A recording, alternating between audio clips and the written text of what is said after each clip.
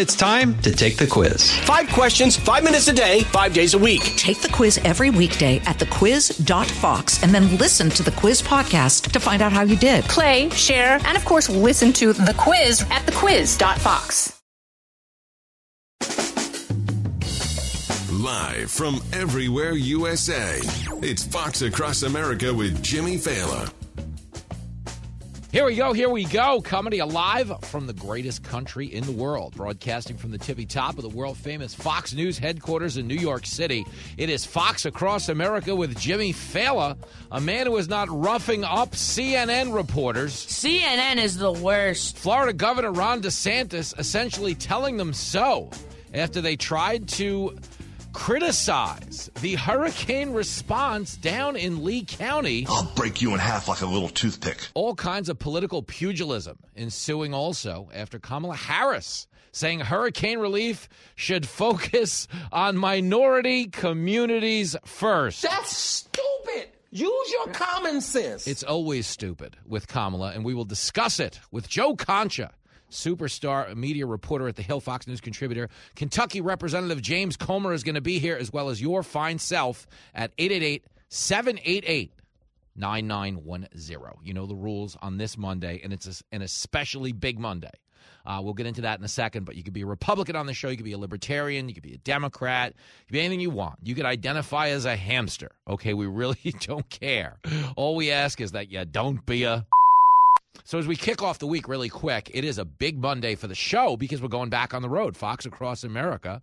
We'll be heading back across America. We're going down to the 405. We're going to be in Tulsa, Oklahoma Friday, doing the show live from KRMG Studios. If you didn't get tickets to the meet and greet at the Cape Brewing Company, use the KRMG app. Check it out. Come hang out with your radio buddy. And Saturday night, really quick, October the 8th, we will be at the Chisholm Trail Expo Center.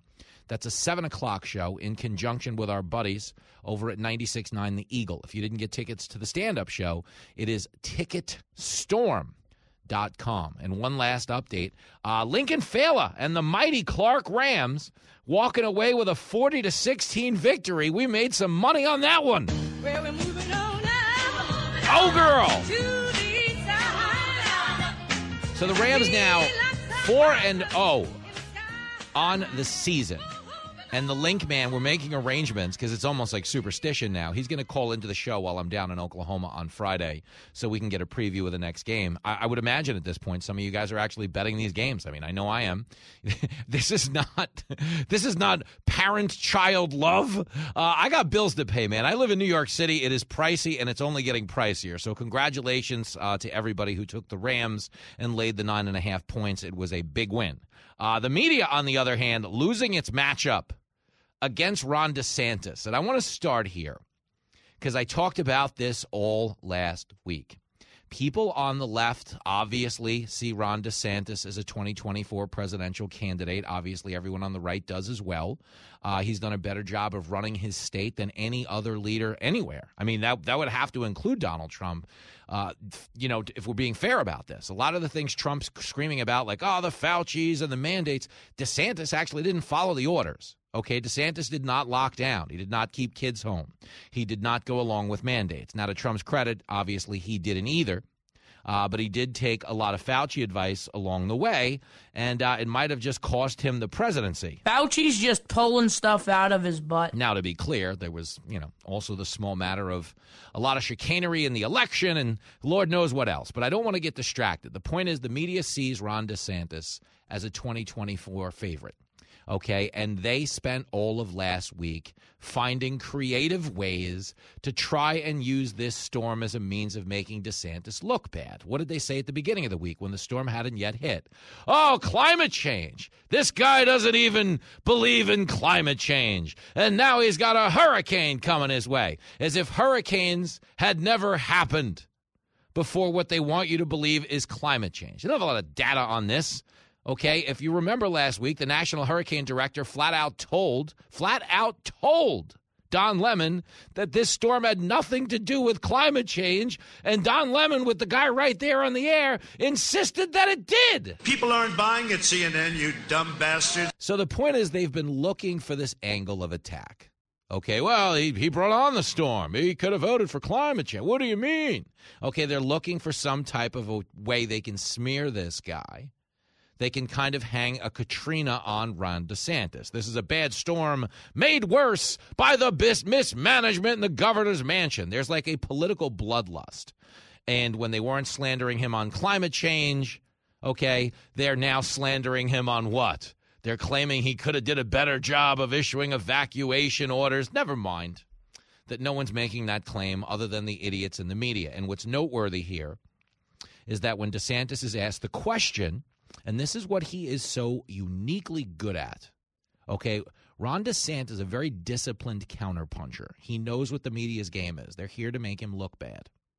So he's not going to commit an unforced error and start a fight about something trivial or insult somebody in a weird way that makes the conversation about how he's addressing female reporters or anything in between. No, he hits back with the actual facts. The media wants to know why he wasn't prioritizing one place when all of them were also in another. Why? Because that's what the weather reports had indicated. Let's hear it in DeSantis' words. This is clip 10. Why do you stand behind Lee County's decision to not have that mandatory evacuation until the day before the storm? Well, where was your industry station when the storm hit? Were you guys in Lee County? No, you were in Tampa.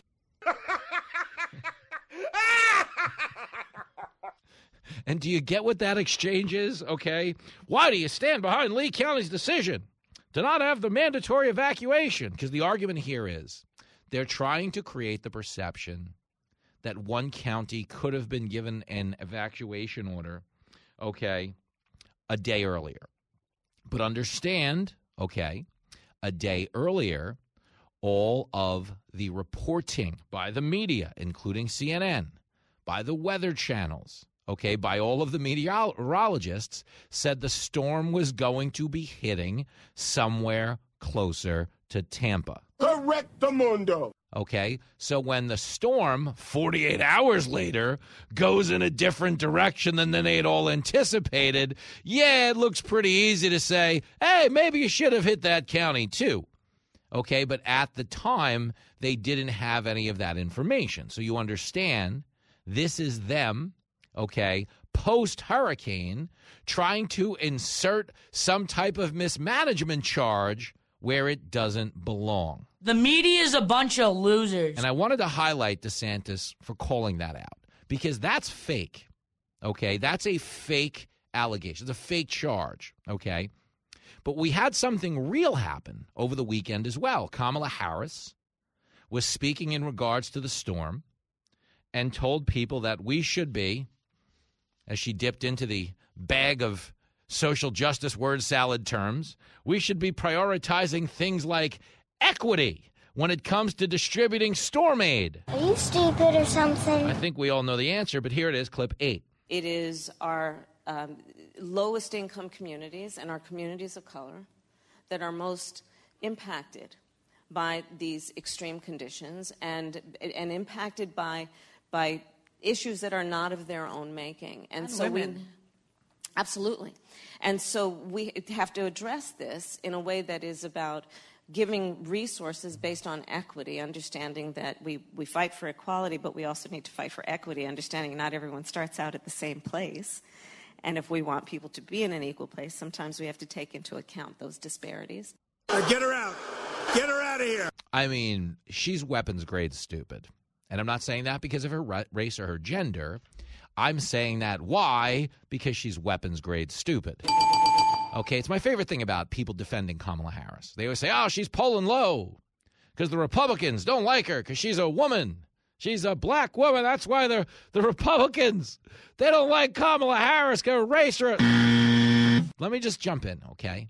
Kamala Harris ran for president in 2020, and she was polling at 1% with Democratic voters at the time she bowed out of the sweepstakes.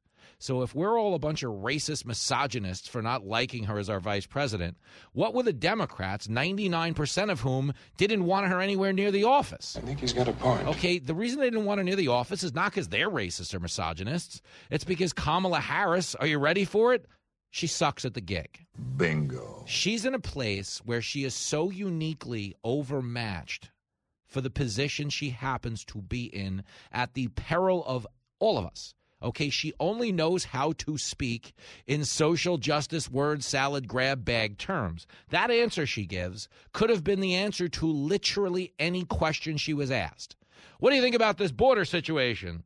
Well, it's our lowest income communities of color most impacted by the conditions. And it's not their own making. We have to address this in a way that's about giving resources based on equity, understanding that we fight for equality. But we also have to fight for equity. Never mind, this is all crap. There's no way to measure equity. It's not a real deliverable that'll improve the quality of anybody's life. It's just a way for Democrats to talk as if they have empathetic solutions in mind. He knows what he's talking about. But Kamala has no idea what she's talking about. Okay, and understand that would be racist. The government can't say, all right, we need storm aid about $100 billion worth. Black people first. Okay, Latinos first, white people last. Just frame it the other way. Imagine a vice president gets up there and like, we need storm aid, white people first. Okay, they would be rioting in the streets, and they should be rioting in the streets. Why? Because it's racist. But understand, Kamala Harris doesn't mean this.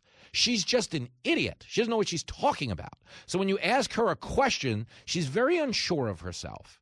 And I'm telling you this honestly. I'm not telling you this like a Republican, some, Fox News strongman trying to slander the Democrats. There is a part of me that genuinely feels for this woman because we all know she's in over her head. She knows she's in over her head. She is in a spiral where she's so unsure of herself, okay? She lacks confidence as a public speaker on a level in which I've never witnessed before, okay? It's horrifying.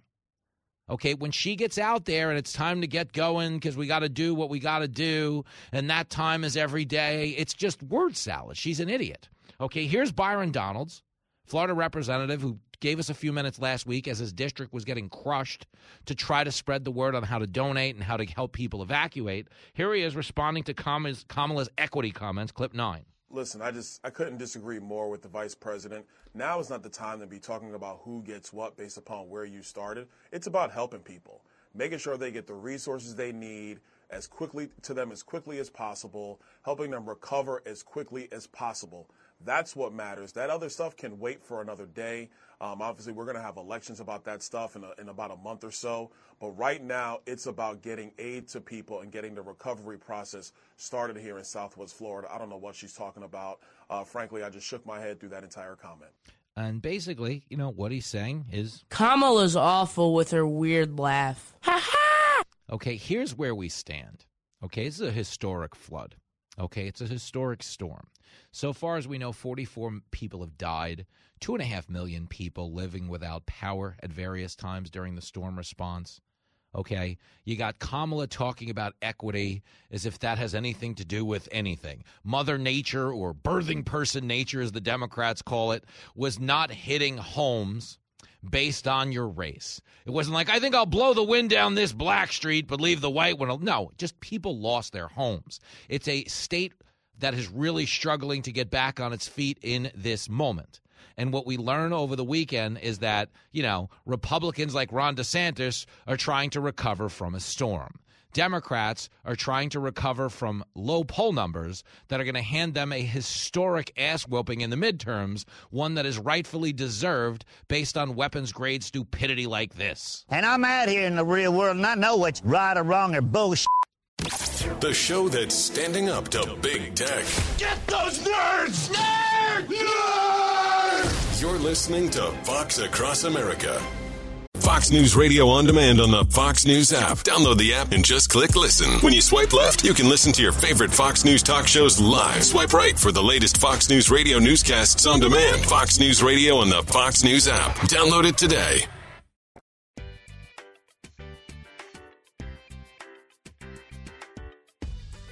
Why do you stand behind Lee County's decision to not have that mandatory evacuation until the day before the storm? Well, where was your industry station when the storm hit? Were you guys in Lee County? No, you were in Tampa.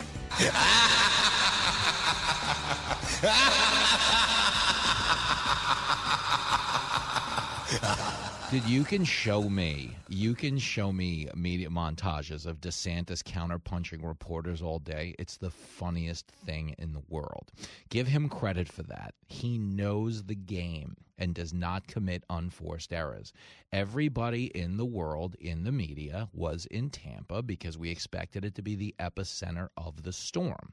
Okay, so much so that if you're listening on WHBO, you can ask anybody at the station how many times I reached out early last week because I was horrified that I thought you guys were all going to get washed away. Now, okay, fortunately for Tampa, but unfortunately for obvious other parts of the state, the storm hit, the cone of the storm went where it did, which was a little bit beyond what the media had anticipated. So when they came after DeSantis for like, oh, you should have evacuated Lee County sooner. You're the lowest form of life on earth. This is a man trying to lead a historic storm recovery, talking to a reporter who is trying to stir up a controversy where there isn't one. That's not right. Okay, obviously she wasn't alone in doing so.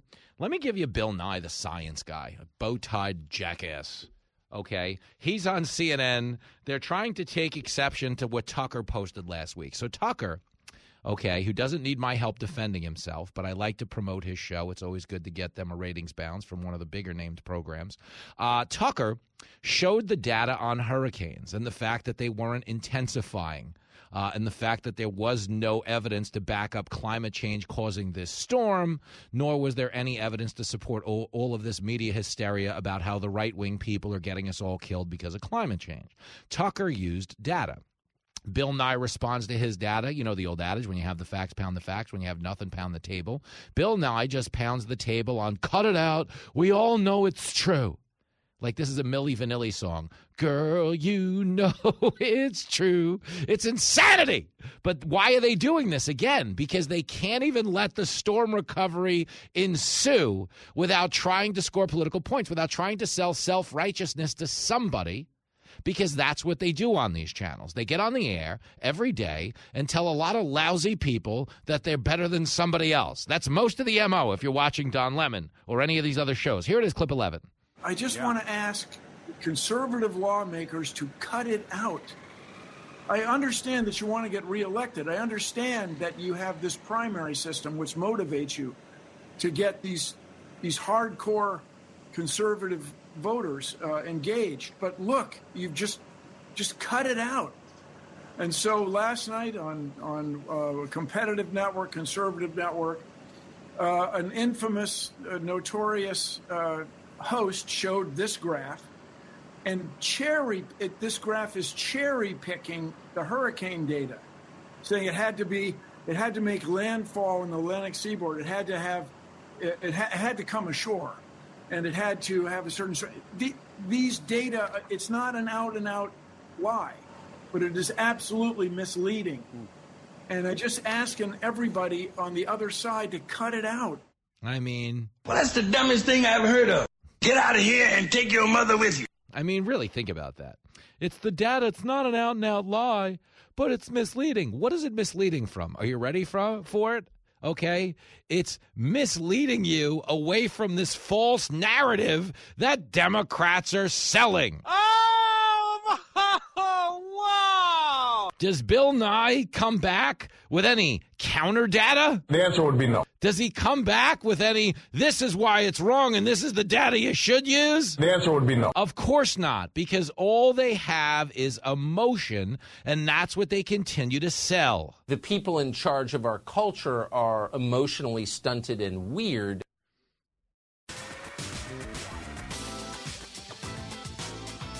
It's America's Life Coach. Fox Across America with Jimmy Fallon.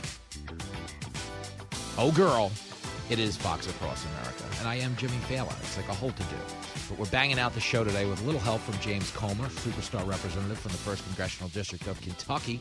Joe Concha is going to be here as well. Joe Concha has a book out about how horribly the Biden presidency is going. Come on, man. We'll get into that later. But right now, the theme in this first hour has been clapping back with facts, has been counterpunching against the media. I do have some Biden stuff to get into really quickly, but I wanted to play this Carrie Lake clip really quickly. Okay, she is, of course, running for governor in Arizona.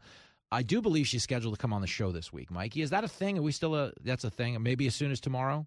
Okay, well, how about that? So you might hear your Arizona gubernatorial candidate right here on the show tomorrow. But she was asked yesterday about her stance on abortion. And this is a clinic. This is the DeSantis school, okay? This is the new Republican Party. The people who are going to lead this party into the future are the ones that are going to read the media their truth, refuse to stand by and get slandered, and call out the obvious facts that put the questioner in the wrong. So here is Carrie Lake. This is, I believe, clip 27. Abortion is effectively banned in the state right now. Tell me, is that something that you support? I support saving as many lives as possible. And what I really want to know, and I've been waiting, I tune into you guys all the time, I want to know where Katie Hobbs stands, but I never hear you guys ask her that. I'm pro-life. My plan would be that every woman who walks into an abortion clinic know that there are options out there. They don't have to choose that. There's families who would love to adopt a baby. And right now, the way it's been going, they go in and they only have one option. That's it. Nobody tells them that there's other options. We want to help our women. If they're afraid, we want to help them. We want to give women health care, and I want to help people. But I really challenge you, and I'm happy to get back to you on this, when you find out where Katie Hobbs stands, because let me tell you where she stands. She supports abortion right up until birth and after birth. That's right. She supports if a baby survives a botched abortion, that baby die on a cold metal tray. And none of you ever try to get her to talk about her stance. So get back to me after you do. You suck, you jackass. Is essentially what she's saying to that reporter. Understand, okay, they're trying to vilify the Republican here. Hey, your state essentially has an abortion ban. Do you support that? Okay, they're trying to make the Republicans the barbaric side of the abortion debate. When the Democrats, do you understand, support abortion up until birth. Support aborting a baby that survives an abortion, you understand, a botched abortion, an attempt to kill a baby. Okay, if the baby somehow survives a botched abortion, the Democrats are in favor of continuing to kill the baby. What the hell is the world coming to? Dude, it's barbaric. It's disgusting. And the fact that she's willing to call them out on this, fly right into the storm. Understand, these people have nothing. What the Democrats have in this moment. Okay, I'm not talking to you as a Republican. I don't do a political talk show. I do a sports talk radio show. I will tell you who's winning. I will tell you who's losing. I will tell you why. It's not my job to tell you how to vote. It's not my job to steer our democracy.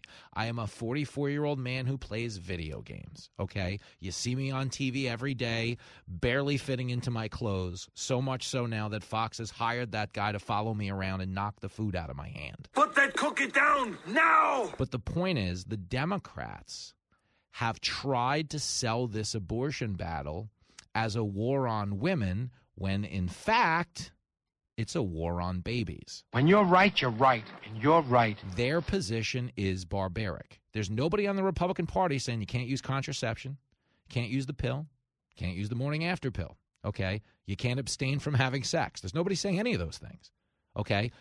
They're giving you plenty of options.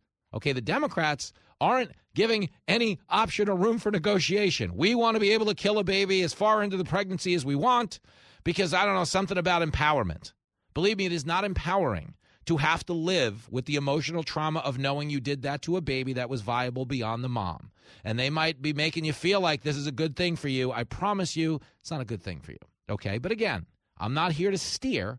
I'm just here to tell you the Democrats don't have right in this battle. Okay, and the fact that they keep trying to vilify the Republicans when they themselves are doing something that is barbaric, okay, something that history will judge as barbaric, as a human rights atrocity, okay, that is the abortion argument we're having. But the Democrats get their way 9 times out of 10 through nothing more than blame and shame, not because the science supports what they're blaming and shaming you for, but because it's a powerful asset when you have the entirety of the media behind you selling the world on the notion that the position you've taken is true. Do you remember vaccines? Do you remember like when they were telling you, you know, you had to get the vaccine? It wasn't about you. It wasn't about you getting the vaccine. Shut up with your freedom. No, the vaccine Okay? The real thing is you were getting it because of everybody else. Because if you didn't get vaccinated, you could still get COVID, and then you'd wind up killing somebody else. But if you get vaccinated, you can't get COVID. Okay, now as we know, we've had literally millions of vaccinated people get COVID. We have had literally, thousands of lawmakers vaxxed and boosted get COVID. Joe Biden, Jill Biden, Dr. Fauci, what do they all have in common? They're vaxxed and boosted. I don't remember that ever happening. But it did happen. And you know what else happened? They all got COVID. Twice. Twice. Not once, twice. But these are the arguments. The Democrats rely on social pressure, okay? And I bring this up, why? Because over the weekend, and this is what I talked about in America's Newsroom today with Bill Hemmer, Julie Banderas. It's on the Fox Across America Facebook page if you didn't see it. I wore a nice, sweet navy blue look. If you want to see your buddy trying to create an optical illusion, that's what I do. When I'm fat on TV, if you match the color to your eyes, it contours your face a little bit, and you don't look as bad as you normally would. That boy is a P.I.G. pig. Well, they don't say that. They don't say that if I'm wearing the blue. You can distract him a little bit. But over the weekend, Joe Biden was bragging because he thanked a Coast Guard rescuer.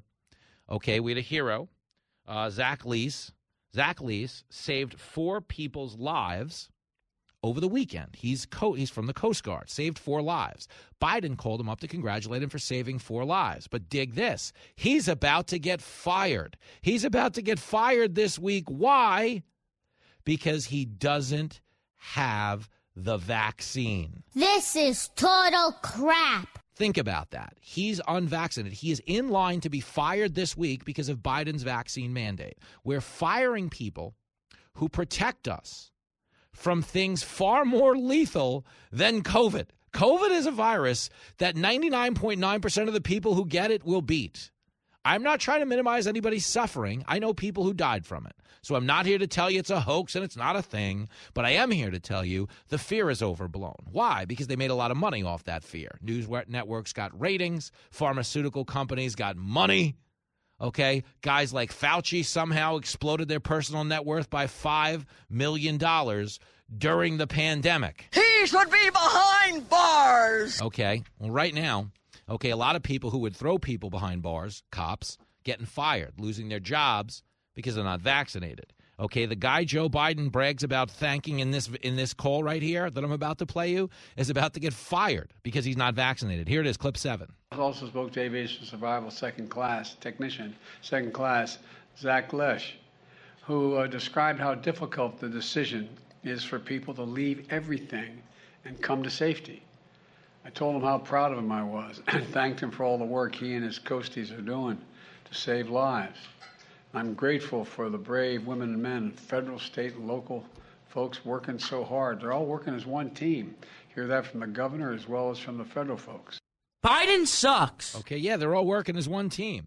You know who's not working as one team? This administration. That's true. That is true. These members of the Coast Guard, like Zach Leash is in line to get fired this week because of the vaccine mandate. A vaccine, by the way, that doesn't stop anybody from getting COVID. Okay, nobody. And do you understand? They sold this with the self-righteousness of knowing it did. They claimed it did. They claimed it was justifiable to fire you because you were going to get somebody else COVID. Now, understand, okay, let me just jump in. A couple of quick things here. Number one, if you think the vaccine works, you don't need to care whether or not the guy next to you is vaccinated because you yourself should already be protected. Correctamundo. Okay, if you think the vaccine works, what do you care what I do? Okay, but then the argument became, well, we care what you do because you're going to get sick. You're going to clog up the emergency room. And that's why we care. But understand, okay, just so we're all on the same page here, okay, we were sold initially you couldn't get the virus if you were vaccinated. Here's the president telling you that. Because you can't build a wall high enough to keep out a vaccine. The vaccine can stop the spread of these diseases. And so everybody talks about freedom and not to have a shot or have a test. Well, guess what? So how about patriotism? How about making sure that you're vaccinated so you do not spread the disease to anybody else? What about that? What's the big deal? We're not in a position where we think that any virus, including the Delta virus, which is much more transmissible and more deadly in terms of unvaccinated people, the various shots that people are getting now cover that. You're okay. You're not going to get COVID if you have these vaccinations. Wait, what? You know the guy who said that? He's gotten COVID twice. He has gotten COVID 2 times. That is correct. Okay, they were lying. And they were using that lie to shame you. Remember this. Not getting vaccines. It's time to start shaming them. Because frankly, we know that we can't trust the unvaccinated. F them, their freedom. I want my freedom to live. No, screw your freedom. You're a schmuck for not wearing a mask. We have to stop coddling the morons who will not get the shot.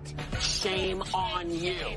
That was embarrassing. I'll say it again. That was embarrassing. We have to stop coddling these people. Screw you. Screw your freedom. I mean, dude, come on, man. But this is what they do. They sell self-righteousness disguised as fact. Here was Jimmy Kimmel saying he's fine with unvaccinated people being denied emergency medical care. Dr. Fauci said that if hospitals get any more overcrowded, they're going to have to make some very tough choices about who gets an ICU bed. That choice doesn't seem so tough to me. Vaccinated person having a heart attack? Yes, come right on in. We'll take care of you. Unvaccinated guy who gobbled horse goo? Rest in peace, Wheezy. How about every one of the losers that's clapping when he says, let him die? I'm surrounded by idiots. Okay, that's what we're dealing with here. It's that self-righteousness, that uninformed self-righteousness. Hey, we know better than these people, so they should die. Think about that. That's a guy who fancies himself a comedian. Yes, they're all getting their asses handed to them by Gutfeld, but rightfully so, because they are activists masquerading as comedians. But they don't know what they're talking about. And understand, this vaccine, okay, should not be the grounds for anybody to get fired, because we live in a country that supposedly has this thing called freedom. Okay, but bigger than that, okay, this is a vaccine that, number one, is not a vaccine. A vaccine stops you from getting the thing you're vaccinated against. You've never heard about 20 million breakthrough mumps cases, measles cases. You've never heard of 20 million breakthrough polio cases. You want to know why? Because those are actual vaccines. I admire your honesty. This is more of a therapeutic. But the point is, I don't begrudge anybody getting it, but a Coast Guard member, okay, who just saved 4 lives, wouldn't have been around to save them if this storm happened 3 days from now.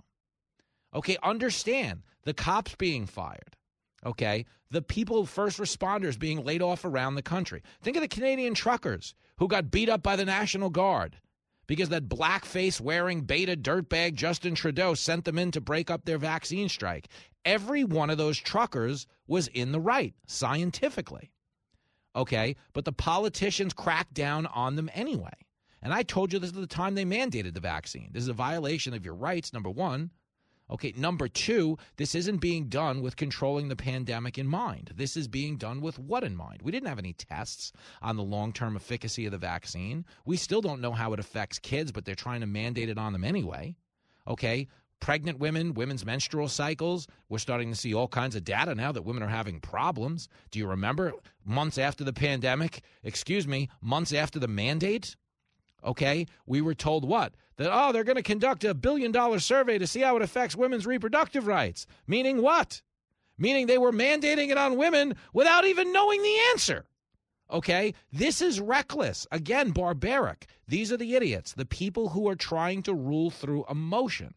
Okay, so understand, everybody out there trying to get rescued from a hurricane better do it fast, because the guys rescuing you are getting laid off in a few days because Joe Biden wanted to push a vaccine to sell self-righteousness to his base and try to boost his poll numbers after he tanked him in Afghanistan. Let Joe tell you how it will be. He'll fire you so easily.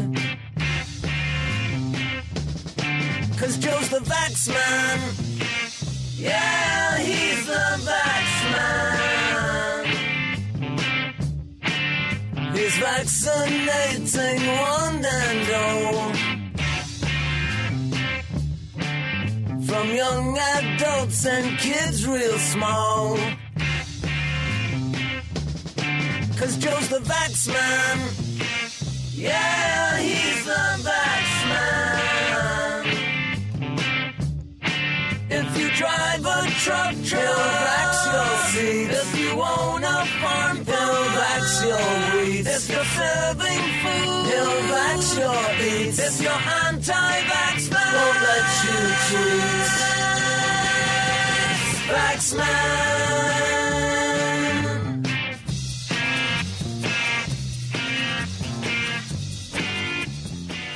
The show that always has a giant smile on its face. All day long, I just want to make everybody happy. This is Fox Across America with Jimmy Fallon.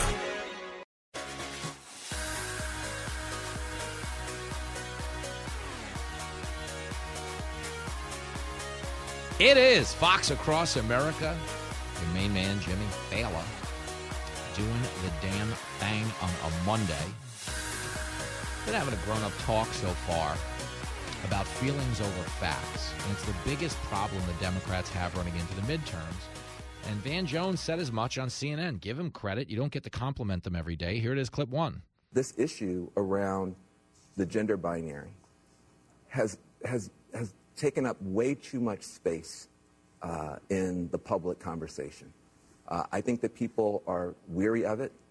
I think that people having to put the she's and the this and that and the pronouns on their Zoom, all of that stuff starts to send a signal, I think, to working class voters that these people are not concerned about the things that affect me every day.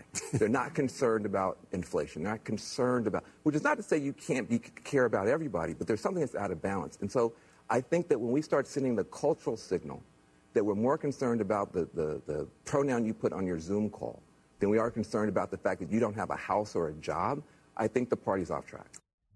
I admire your honesty. Give him credit for that because that's exactly what's going on. They're focusing on biology. Everybody else is focused on bills. Live from everywhere USA, it's Fox Across America with Jimmy Fallon. Oh, you bet it is.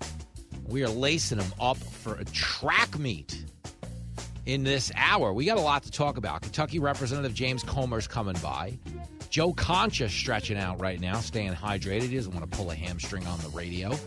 We got a lot to get into at 888-788-9910. We're talking about opened borders, and we're talking about the closed presidency of Joe Biden, who is about to get sent packing by the Democratic Party. This man needs a retirement home and a warm bowl of soup. A lot of people feel that way. And over the weekend, Bill Maher actually called on the White House to get rid of Kamala Harris in 2024, which I think everybody would agree with. Kamala currently polling behind ISIS, if you look around most polls out there. But the fact remains Biden's not going to be on the ticket either. This is a historically unpopular president. And we already know that to be the case. Why? Because we haven't even hit the midterms yet. And every single political talk show out there is speculating about 2024. Now, understand that that doesn't happen if people are happy with the incumbent president. I agree with that. Okay, understand that. We're in garbage time right now. Like, every time you talk about, like, oh, Joe Biden's Jimmy Carter 2.0. Happy birthday, Jimmy Carter, by the way. He turned 98 over the weekend and actually acts a lot younger than Joe Biden does at whatever age he happens to be at. But the fact remains, when Jimmy Carter lost to Ronald Reagan in a landslide, he still had the support of his party throughout all 4 years of his presidency. We haven't even hit the 2-year mark for Joe Biden, and 70% of Democrats don't want him running again. Get him out of here. Get him out. Which is why the conversation turns to people who might want to run in 2024. You know, folks like Gavin Newsom, who has no shot because he's turned California into the world's largest outdoor restroom. And then, of course, you've got Pete Buttigieg, who's your, supposed to be managing the Department of Transportation. But as the supply chain collapsed, he was home breastfeeding on Instagram. Pete Buttigieg is pathetic. And then there's one other candidate who happens to have the fundraising advantage over everybody, and she's got plenty of energy to run because we've seen her out there on the talk show circuit every day for the last month. That, of course, is the people's pantsuit Hillary Clinton. I don't feel no ways tired. Oh, no, she is ready to go, girlfriend. And you don't have to take my word for it. Dick Morris was on ABC Radio over the weekend here in New York. He was talking about the fact that he believes Hillary will run again in 2024. Now, I've been telling you this forever, that she wants to run again. Biden created an opening for her to run again because they know, that he's not running. But understand, even if he were, Hillary Clinton will be younger. Okay, she is younger than Joe Biden right now, which means she will be younger than Joe Biden for the rest of her life. So you can't make the age argument against Hillary if you're trying to tell us in the same sentence that Joe Biden can run, because Joe Biden is currently talking to dead people.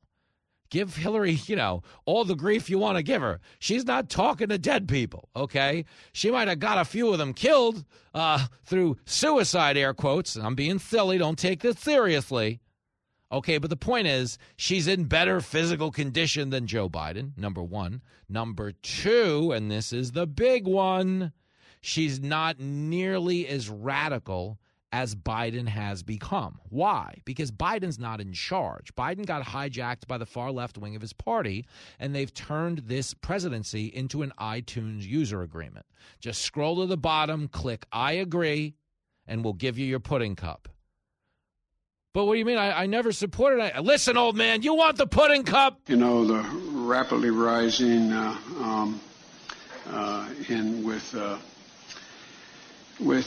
don't know.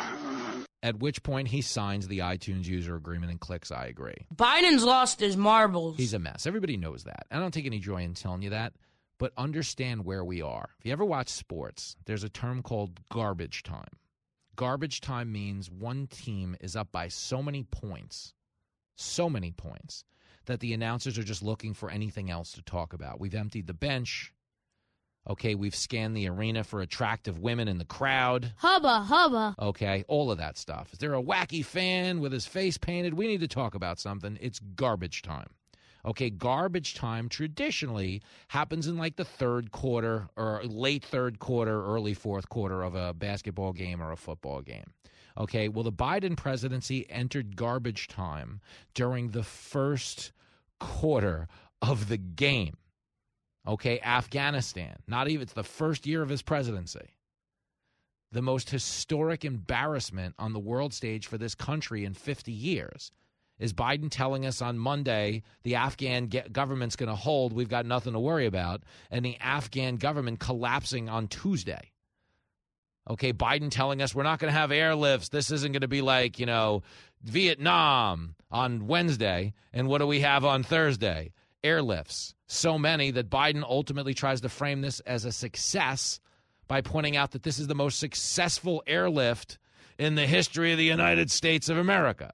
But what does he not point out? That the airlift only happened because of his idiotic policies. You are correct, sir. Guy took the troops out before the civilians. Listen, I'm not a military expert. Okay, the only military personnel I know are General Mills and Captain Crunch. Okay, I don't have any ranking officers to defer to here. But I understand you need the guys with the guns to be there if the guys without them are going to get out safely. Biden didn't know that. He was a career politician. They wanted the optics of getting all the troops home in time for 9/11. Okay, but sadly, what they wound up getting was a catastrophic failure. And we entered garbage time. The Biden presidency went into garbage time right after Afghanistan. His poll numbers swung by 12 points. He was inside out. He went from favorable to unfavorable. He went from there's not going to be a vaccine mandate. Remember, he had promised us there wouldn't be a vaccine mandate to bringing in a mandate. I have that proof. No, I don't think it should be mandatory. I wouldn't demand to be mandatory. But perhaps. Oh, wait, what? What do you mean? It wouldn't be mandatory. This is politics as usual. He turned around and made it mandatory. Why? Because they needed a culture war after Afghanistan. Afghanistan tanked his presidency. So he's like, how do we mobilize the base? Inflation's soaring. We're getting laughed at because the Taliban now has $85 billion worth of our weapons. Americans are still trapped behind enemy lines. I got it. We'll make everybody get vaccinated. We'll bash the right. We'll get everybody on offense. Never mind that he was previously bashing the vaccine. Let's just say there's a vaccine that is approved and even distributed before the election. Would you get it? Well, I think that's going to be an issue for all of us. If and when the vaccine comes. And it's not likely to go through all the tests that needs to be and the trials that are needed to be done. When we finally do, God willing, get a vaccine, who's going to take the shot? Who's going to take the shot? Do you understand? He was trashing the vaccine. And the point is to objective people to go from trashing the vaccine as a candidate to mandating as a president destroyed his credibility. Just the same as telling us Afghanistan was a success as we were watching people cling to the wheels of cargo jets to get out of the country destroyed his credibility.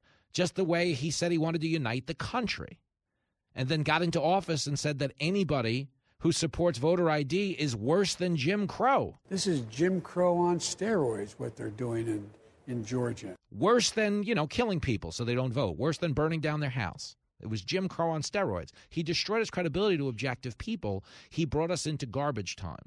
Okay, declared war on fossil fuels because the far left told him to, killed 10,000 American jobs, sacrificed them at the altar of environmental virtue signaling by nuking the Keystone Pipeline.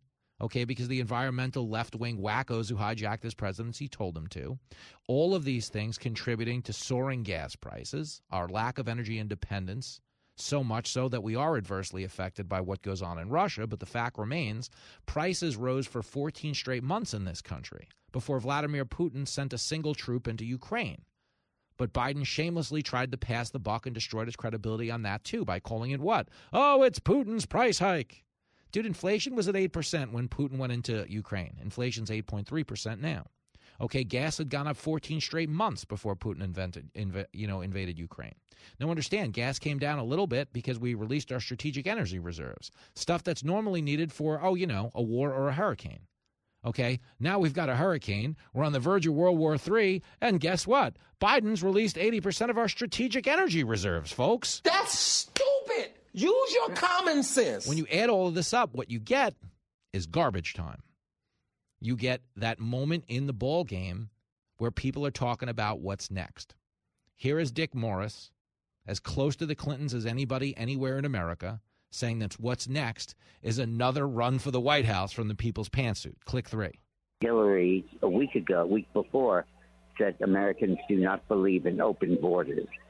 And these are all signals that she's going to be the moderate candidate for president.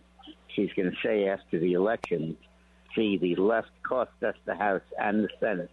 And if we stay with the left-wing candidate in 24, we're going to lose the White House. And I'm the only one who will tack to the center and give us a chance at victory. And believe me, she will tack to the center, okay? This is a woman who will do anything to get her hands on power. I'm Hillary Clinton, and I approve this message. But she wouldn't be wrong to do so. I do want to acknowledge as much. The far left wing of this party is destroying the party because they're running Biden's presidency. Bill Clinton spoke out over the weekend about how we have to limit the amount of immigration we take in because it's just not sustainable. Okay, and he's talking about specifically illegal immigration. What Biden is pushing right now, what the wokesters on the left are pushing, are illegal immigrants. People who come here, okay, and don't buy into the system and pay taxes, people that live off government subsidies, okay, people who ultimately wind up raising taxes for you and for me. Thanks, big government weenuses. Okay, it's not popular and it's not safe. It's not safe for the migrants. It's not safe for our country to have a wide open border that's led to a record level of fentanyl poisoning deaths here in America. Again, I say it a lot because nobody else does. Fentanyl is the leading cause of death for American adults. The leading cause. Okay, it's killing kids too.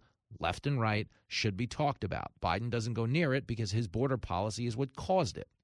So Hillary Clinton, as opportunistic as anybody who's ever set foot in the political arena, knows that she can offer herself up as a compromise candidate in 2024. Biden's not running. Do you understand? He will not be running water in 2024. Okay, I promise you, he's not running. He wasn't running 6 months ago. He can tell you he wants to run. It doesn't matter. It won't be his call. They won't even get behind him. If 70% of your own party doesn't want you to run, how do you sell that to the other party? You know, we do a cute game with babies in our house on Jenny's side of the family. You know, the old I don't want them, you take them. Where two people, one of them picks up a toddler and they go, I don't want them, you take them. I don't want them, you take them. And we pass the baby back and forth and laugh, and the baby laughs, gets thrown around. We're not supposed to be playing I don't want them, you take them with a president. But we are. The Democrats, you can't stand up there at 70% of you don't want to vote for the guy and go, I don't want him, you take him. And the Republicans are like, hell no, I ain't taking him, you take him. And back and forth and on and on. Let's go, Brandon. Okay, when that chant started, it was a year ago yesterday. Let's go, Brandon. If you remember, after a NASCAR race, driver was getting interviewed, and everybody in the crowd was being heard on the microphone chanting, Joe Biden.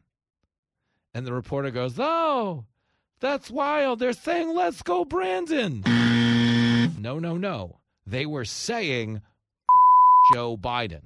And do you want to know why we're getting all of the speculation about Gavin Newsom and Pete Buttigieg and Hillary Clinton? It's because everyone in the world is now chanting Joe Biden. I admire your honesty. The show that sees through the bullshit. My response is right, and the stripper really likes you. This is Fox Across America with Jimmy Fallon.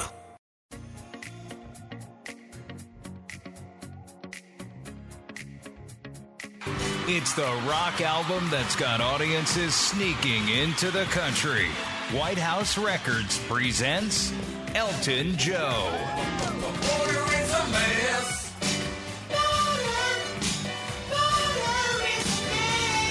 12 Elton John anthems reworked in honor of our 46th president. Don't you know I'm still sniffing women like I always did.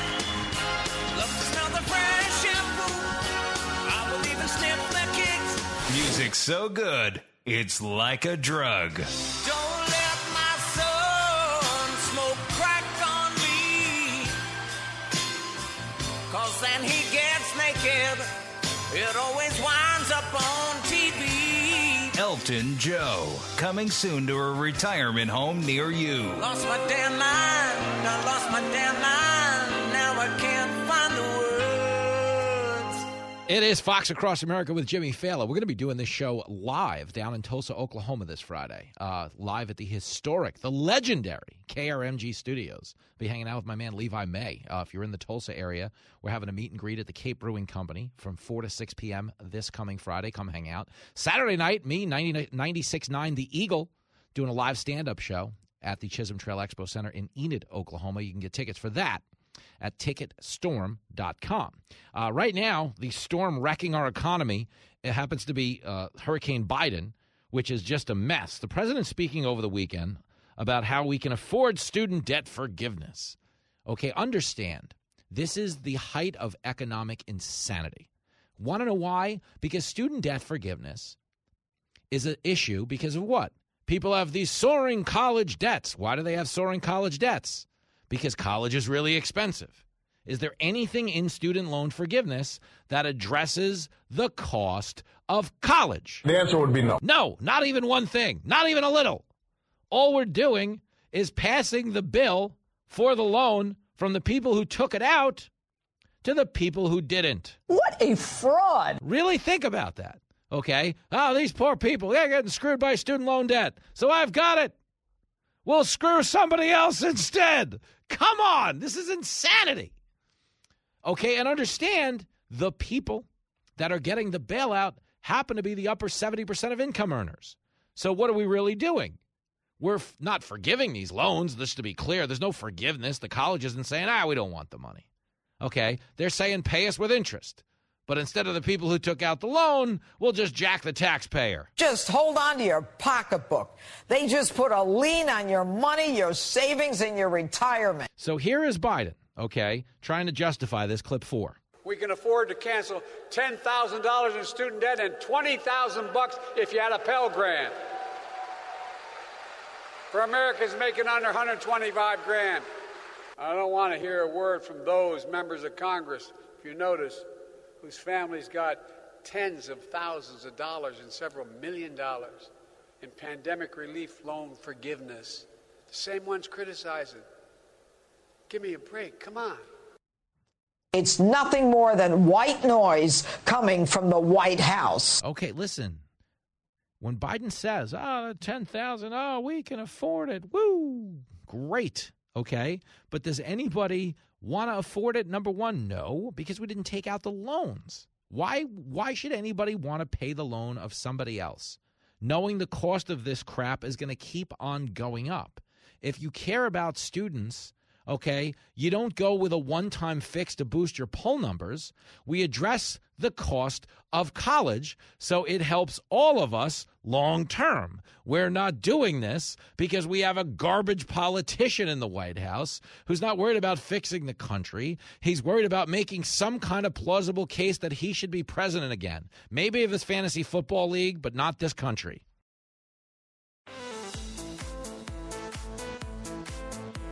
Reality with a bit of insanity. It's Fox Across America with Jimmy Fallon. It is Fox Across America. Fired up to talk to this next guest. He is a superstar representative from the 1st Congressional District of Kentucky. Supposedly, he has a copy of the Hunter Biden laptop. I hope he has a hazmat suit on when he touches it. James Comer is here. Hello, Representative Comer. Hey, Jimmy. A copy of the Hunter Biden laptop sounds like a dicey proposition. I understand why you'd have it, but at the same time, I don't know. You got plenty of hand sanitizer? It's pretty rough, Jimmy. We actually have the hard drive. I know Time Magazine did a story and said I had the copy of it. Oh, it's real. You have the hard drive itself? A copy of the hard drive. Okay. A copy of the hard drive. And, yes, we've had staff going over it, and we're trying to focus on the bank records. I mean, because, at the end of the day, it's an investigation about Biden family influence peddling. And the reason we're investigating Hunter Biden is because not only do we know he's a national security threat, we fear that he's compromised his father. So, you could spend all day and do lots of documentaries that probably would be X-rated about his personal life on there. But with respect to the stuff that I think matters most, we're really focused in on the wire transfers, the emails and correspondence that would lead one to believe that Joe Biden's the big guy and that sort of thing. Well, I think one thing that cannot be disputed at this point is we were lied to by the president when he said he wasn't aware of his son's business dealings and they had never discussed that. In your opinion, hasn't that been proven patently false? Yes. I mean, you have the video, the audio of the phone message where he was clearly keeping up with press accounts of Hunter and his shady foreign business dealings. Then you also have the emails where his business associate was also handling Joe Biden's personal finances, and he said that Joe knew you were getting money in from this, and you all need to transfer some funds and things like that. So the bank records are probably going to be very damaging to the president. That's why the Treasury Department continues to block us from access to the bank violations, which Congress used to have access to until Joe Biden changed the rules. So I think that there are a lot of potential issues for the Biden White House to have to address when it comes to Republican majority, Republican oversight, because we're doing a credible, serious investigation over some very serious accusations here that with each passing week, more and more evidence continues to mount. This isn't an Adam Schiff investigation where he's pulling stuff out of his rear end and going on CNN and MSNBC and lying. This is factual information with emails and audio messages and text messages. So once we get those bank records, we'll know a lot more. Well, that's where it's so fascinating to me, because as far as the media is concerned, this, Hunter Biden's never even owned a laptop. They don't care. They don't talk about it. And that's where, having control of the House is going to be so pivotal, Because the truth is they won't discuss this. And what I think the case I try to make to all Americans is if you're a liberal, okay, the media is failing you too by burying this story, because if the president's compromised, we're all compromised. And it's amazing that they were willing to run with 2 years of Trump is controlled by Vladimir Putin with no proof at all, like you said, to back it up. But here we are with proof. I mean, we have Hunter Biden's business partners sitting down with Tucker again this week, Tucker Carlson, to corroborate everything you just said. We have a living, breathing business partner. The media won't touch it. Like, in your opinion, is the media kind of failing all Americans by doing this? There's no question the mainstream media has failed Americans in covering the Biden influence peddling. And it's not just Hunter Biden. It's both the president's brothers. I mean, they have made a business of influence peddling with our adversaries. It's not like they're influence peddling with K Street or somewhere in downtown Washington with some special interest groups. These are our adversaries: China, Russia, some very bad people in Ukraine. He's had some shady business dealings in the Congo. The Jim Biden, the brother, was apparently trying to do some shady business dealings in the United Arab Emirates. I mean, these aren't countries that, the Fortune 500 companies have normal trade relations with. These are countries that we have sanctions against. But yet the Bidens are allowed to influence peddle with them, and nothing comes out in the mainstream media about it. You know, with Trump and Russia, there was always a rumor that he borrowed money from Russia to fund one of his golf courses. They never proved that. Then they said that Russia had compromising video of Trump with prostitutes taking a golden shirt. Just crazy stuff. No evidence whatsoever to back that up. Adam Schiff said he was communicating with all these whistleblowers. Then he said he wasn't communicating with these whistleblowers. Well, there's never a whistleblower that emerged. And you take with Hunter Biden, every week it seems like more and more damaging information comes out that not only proves that the Biden family was influence peddling, but would lead one to believe that Joe Biden was right in the middle of it. Well, that's what's fascinating. We're talking to Representative James Comer from the great state of Kentucky. You know, when you talk about just Ukraine, okay, we're sending so much money to Ukraine, okay, and I obviously think, Vladimir Putin's, awful. I'm not by any means a pro-Putin person in this instance. But when I'm told there's 87,000 IRS agents coming in to audit the rest of us and look at everybody else's expenditures, is anybody keeping oversight on what happens to any of these billions of dollars getting sent to Ukraine? No. And every Republican investigative body in Congress has requested specific information from the appropriation of those funds. They'll say, okay, yeah, you sent $40 billion to Ukraine, $10 billion went to humanitarian relief, and $20 billion went to weapons. Well, you need to be more specific than that, right? And we get reports from various people in Ukraine, including Victoria Sparks, who's a Ukrainian-born member of Congress, Republican from Indiana, who's been to Ukraine a couple of times during this conflict to visit family and see what's really going on there, that there's been a lot of problems getting the humanitarian relief in there, especially in the beginning. So what happened to all that money? Was it being, was it ended up in Russia's hands? And we saw how they handled the withdrawal of Afghanistan. So this administration hasn't proven it's capable of doing anything complicated in a foreign country. So, I have a lot of concerns about where this money's actually going. And unfortunately, the Democrats have provided no detailed accounting. And what's even worse, Jimmy, is there's some Republicans that continue to vote for funding to Ukraine, even when they are like me, they don't know exactly where that money's going. It is bizarre. This idea, it's just an item of blind faith that we're sending money to a country that has in the past been called out as one of the greatest corruption risks on the planet.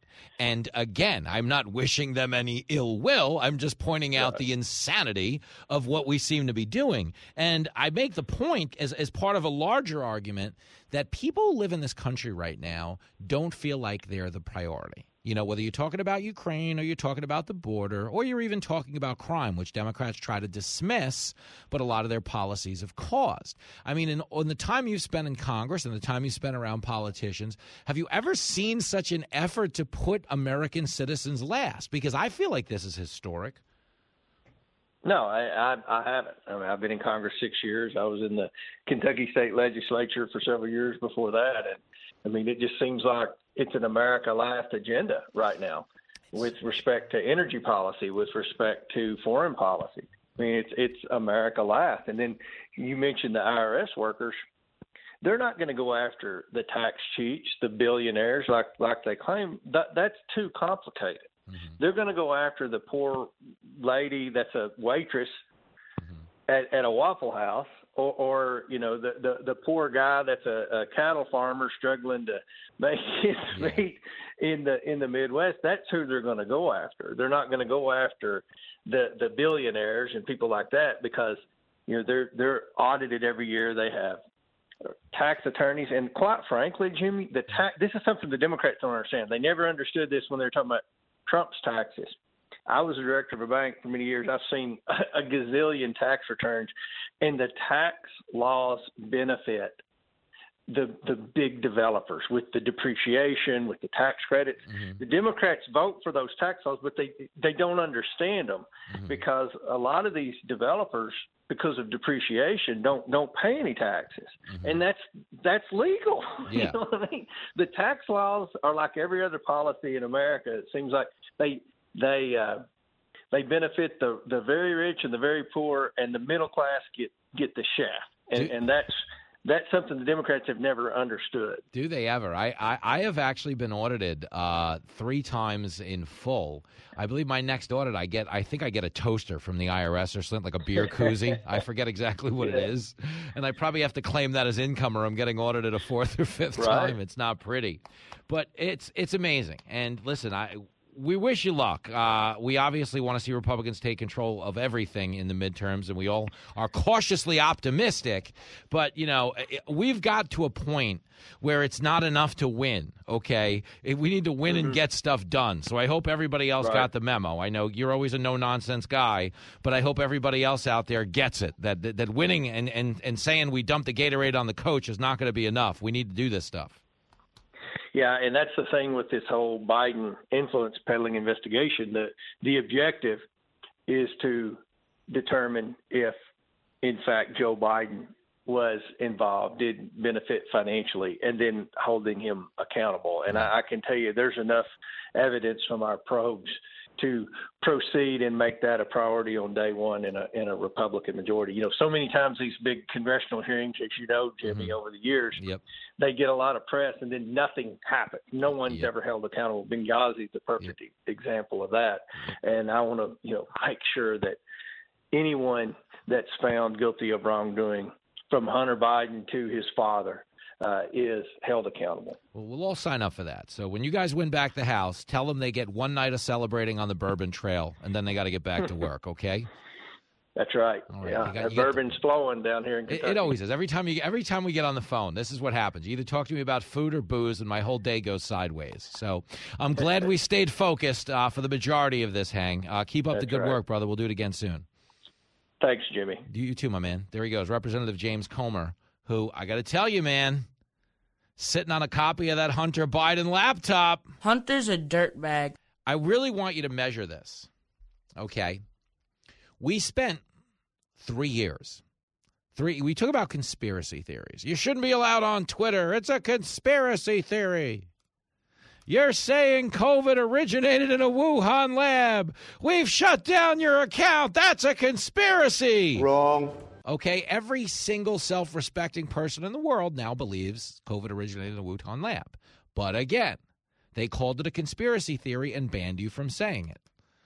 Hunter Biden's laptop, it's Russian disinformation. We're banning it from Twitter because it's a conspiracy. Wrong. Okay, understand. Vaccinated people, they don't get COVID. Saying vaccinated people get COVID is a conspiracy. We're back. Wrong. Okay, understand. When the Democrats yell conspiracy, they're always full of it. And it's always an exercise in projection. Why? Because they're guilty of the biggest conspiracy of our lifetime. The Democrats told you with no evidence that Vladimir Putin had seized control of our country. He was now in charge of our country from the Kremlin because he had footage of Donald Trump hanging out with some hookers. Oh, yes, I've read about that in the Bible. But that's what he told us. That's what the Democrats told us for 3 years. You talk about conspiracies. Oh, the QAnon. I don't know any Republicans who know anything about QAnon. Okay, I know people who know about Q-Bert, the video game from the 80s. I don't know anybody who knows about QAnon. Stop it. Okay, Susie Q's. I look like I got paid in Susie Q's, but not QAnon. But the point is, the biggest conspiracy of our lifetime is that Vladimir Putin controlled our government. And everybody lecturing you about the dangers of conspiracies and misinformation can be heard right here, okay? As I've been telling candidates who have come to see me, you can run the best campaign, you can even become the nominee, and you can have the election stolen from you.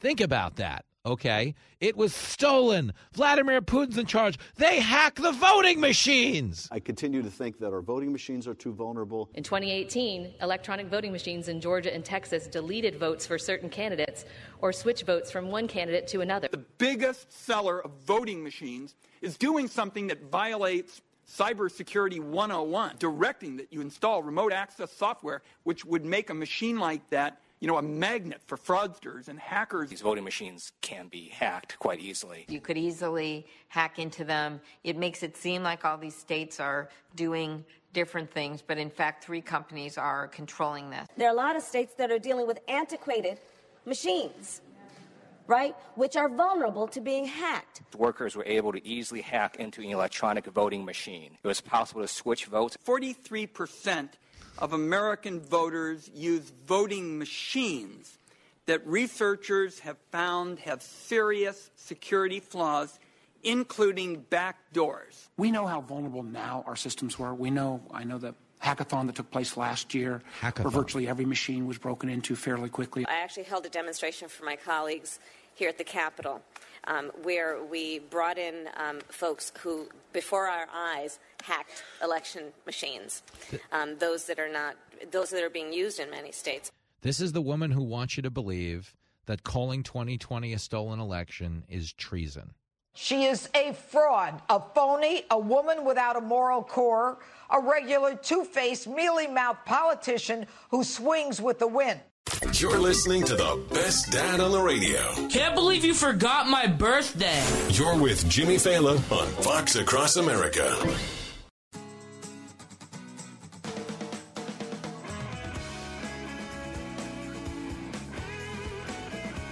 It is Fox Across America with Jimmy Fallon, and I'll tell you got to watch Tucker Carlson this week.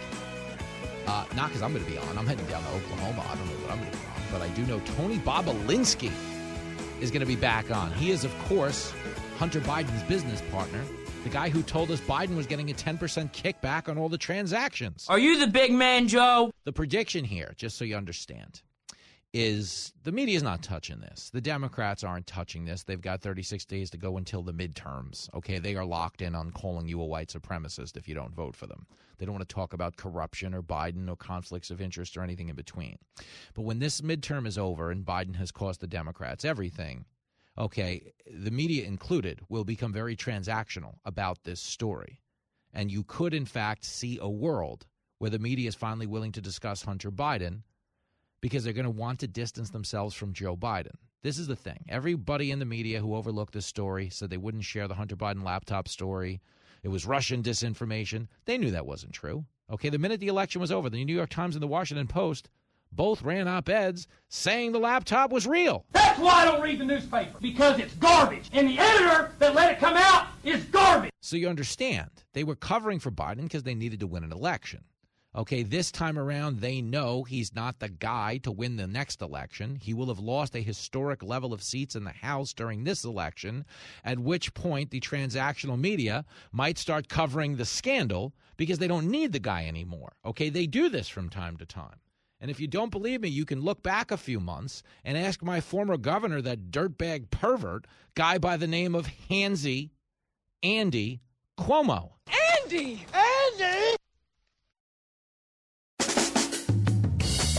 Live from everywhere USA, it's Fox Across America with Jimmy Fallon.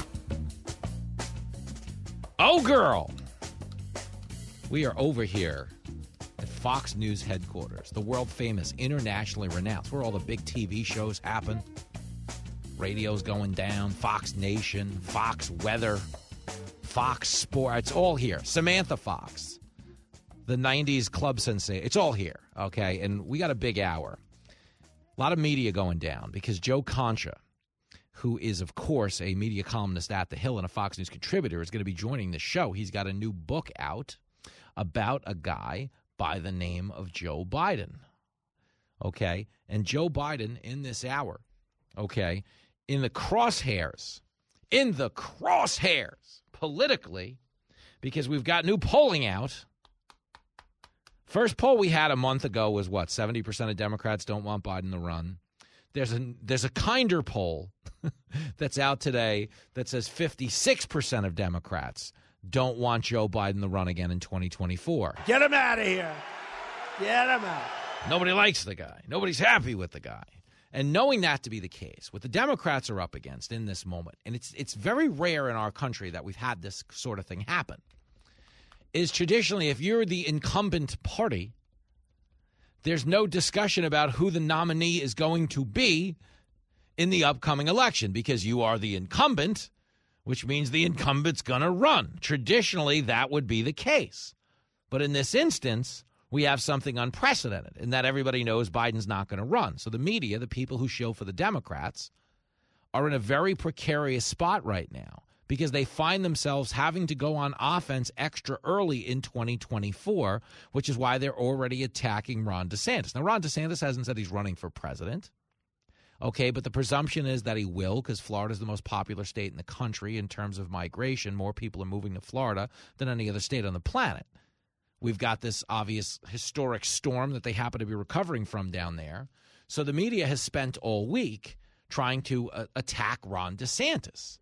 Why? Because they want to damage him now. So when they do, in fact, have a Democratic candidate to shill for, okay, they may have already sowed some seeds of doubt into the eyes of the voter. Bingo. So let's start here, okay, because I played these earlier in the show, and DeSantis counterpunching against reporters. A CNN reporter, okay, asked him about evacuation orders. They were trying to cook up a fake controversy saying DeSantis should have evacuated Lee County earlier than he did. Although at the time, just to be clear, there were no reporters in Lee County, as DeSantis points out in this clip. Why? Because all of the data, all of the meteorologists were telling them it wasn't going to get hit the way it did. This is clip 10. Why do you stand behind Lee County's decision to not have that mandatory evacuation until the day before the storm? Well, where was your industry station when the storm hit? Were you guys in Lee County? No, you were in Tampa.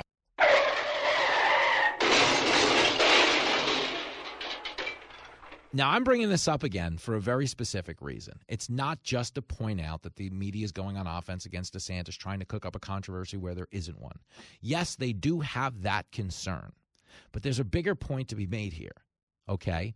And it's that these people who predict the weather for a living, okay, the meteorologists, the weather apps, the weather channels, oh, yeah, and by the way, the CNN reporter who's there questioning Ron DeSantis about where the storm hit, okay, and is now dealing with the reality that they all thought it was going to hit Tampa, and thankfully, at least for Tampa anyway, the cone of the storm didn't hit it the way we were predicted. Point being, everybody in the media was wrong, okay? They were wrong. Why is that significant? Because the people who on Tuesday could not predict Wednesday's weather want you to believe that they know so much about climate change they can predict the weather 50 years from right now as I talk to you. They're crazy. I don't even know that they're crazy enough to believe it. I just think it's a valuable political cudgel, one that happens to be their number one fundraiser. When they say things about climate change, as you know, they're always really saying, please give us money. Okay, but again, twofold problem right now for the media. One, they want to trash DeSantis because they see him as a potential 2024 guy. Here is Joy Reid talking about all this earned media. Clip 17. I worked in politics for a while, but I think you understand it better than I do, is that there are two kinds of ways to run for office. There is paid media, where you purchase an ad, you purchase ad time on TV, you send out postcards, everything like that's paid media. And then there's earned media. Earned media is way more valuable. It's far more valuable. It's when you can get unpaid media. It's when you can get the media to pay attention to you and to watch you doing something that's only positive, where there's no negative spin attached to it, where you don't have to pay for it. It's not an ad. That was like huge earned media. And I think DeSantis understands that the earned media that he gets from doing these press conferences is very valuable to him politically. Let's just be clear, right? Am I wrong? Am I right about that? Joy Reid is a race-baiting loser. Let me jump in here, okay? She's bothered. Oh, look at DeSantis. He's doing all these updates. He's getting all this earned media. Dude, it's his job. He's the governor. It's like she's mad that the guy has the opportunity to get out there and showcase his leadership skills. If Ron DeSantis is the Klansman you claim he is, shouldn't you be glad that he's being exposed, that his leadership flaws are being highlighted for all of the world to see? I think he's got a point. Okay, but the truth is they don't believe anything they're telling you, whether it's about climate change, whether it's about DeSantis being in the Klan. Let me give you this, okay? Joy Reid, she didn't say this. She tweeted this over the weekend, and it's stunning when you call her a race-baiting buffoon, okay? DeSantis said over the weekend, okay, that when the looting starts, the shooting starts. Okay, I would not chance looting if I were you, given that we are a Second Amendment state. And what is he doing in that moment? He's trying to protect business owners. He's trying to protect law-abiding citizens. When he says that, okay, this is a Second Amendment state. I wouldn't attempt to loot our stores. These people have the right to shoot you. Now understand, Ron DeSantis has two groups of people to choose between, okay? The group that's following the law and running small businesses, and the group that might potentially want to rob them.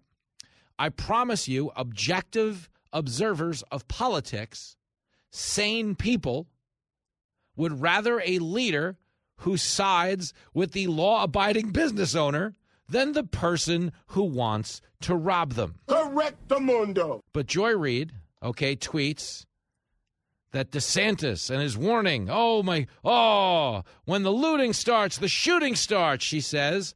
That was segregationist Miami Sheriff Walter E. Headley, 1967. Didn't take DeSantis long to return to form. What would you do with a brain if you had one? So Ron DeSantis is a segregationist if he supports these law-abiding store owners against the actual, people who might rob them. I will repeat Lincoln's prior statement. Joy Reid is a race-baiting loser. Okay, understand. Okay, what Ron DeSantis was saying there. Hey, don't loot our stores. Okay, this is his warning. I can tell you in the state of Florida, you never know what may be lurking behind someone's home. And I would not want to chance that if I were you, given that we're a Second Amendment state. Okay, those are his words. Joy Reid then says, no, he's a segregationist. Walter E. Headley didn't take him long to return the form. A segregationist, man. And do you realize how disgusting that is? To try to tarnish everyone as a racist with no basis in fact, but we live in an era where people's emotions are their facts. If you tell, look at Ron DeSantis, he's a segregationist. A lot of people are dumb enough to buy into that. A lot of people believe that. A lot of people are as intellectually lazy as Joy Reid is, and they run with this narrative. Oh, look at segregate. No. Okay? You're also making the assumption, Joy Reid, that black people don't own businesses. Think about that. Well, if he's sticking up for the business owner, that must mean white people. This is what Democrats think of minorities. They think they infantilize them. You're not capable of getting a voter ID. Asking a minority to get an ID, that's voter suppression. This guy's sticking up for business owners. Come on, man. Only white people own businesses. This guy must be racist for sticking up for the business owners. Democrats just call everyone racist so they go along with their stupid ideas. Totally. Okay, but there's no idea stupider, no idea dumber anyway, than what they're trying to do to push climate change. okay, they want this storm to be a political referendum on Republicans. Oh, Republicans caused the storm. Because you understand, we can control the weather. If it wasn't for the Republicans, we'd be able to control the weather. I mean, it's bananas. But they keep doing it over and over. Here is Joy Reid. Okay, it is so bananas. This is clip 16. When New York and New Jersey faced the exact same tragedy, I mean, literally, the subways in New York were flooded. People could have drowned in the subway. When Ron DeSantis had the opportunity to make that decision and say, well, should the people of New York and New Jersey, who were hit by a catastrophic hurricane they weren't even used to, they're not even in Florida, they're not used to hurricanes, he said no. That shouldn't happen. He, Marco Rubio, and other Tea Party members, Senate and House, said they shouldn't have that money. It's too expensive. And now, as you said, he's now got to go hat in hand to Joe Biden for aid. Right. It's something he didn't even believe in as a Tea Partier. I wanted to play that. I wanted to play that second. Let me play the climate change part first because it's just so bananas, and then we'll get into this whole they voted against climate change relief. No, they didn't. Okay, let me tell you exactly what happened.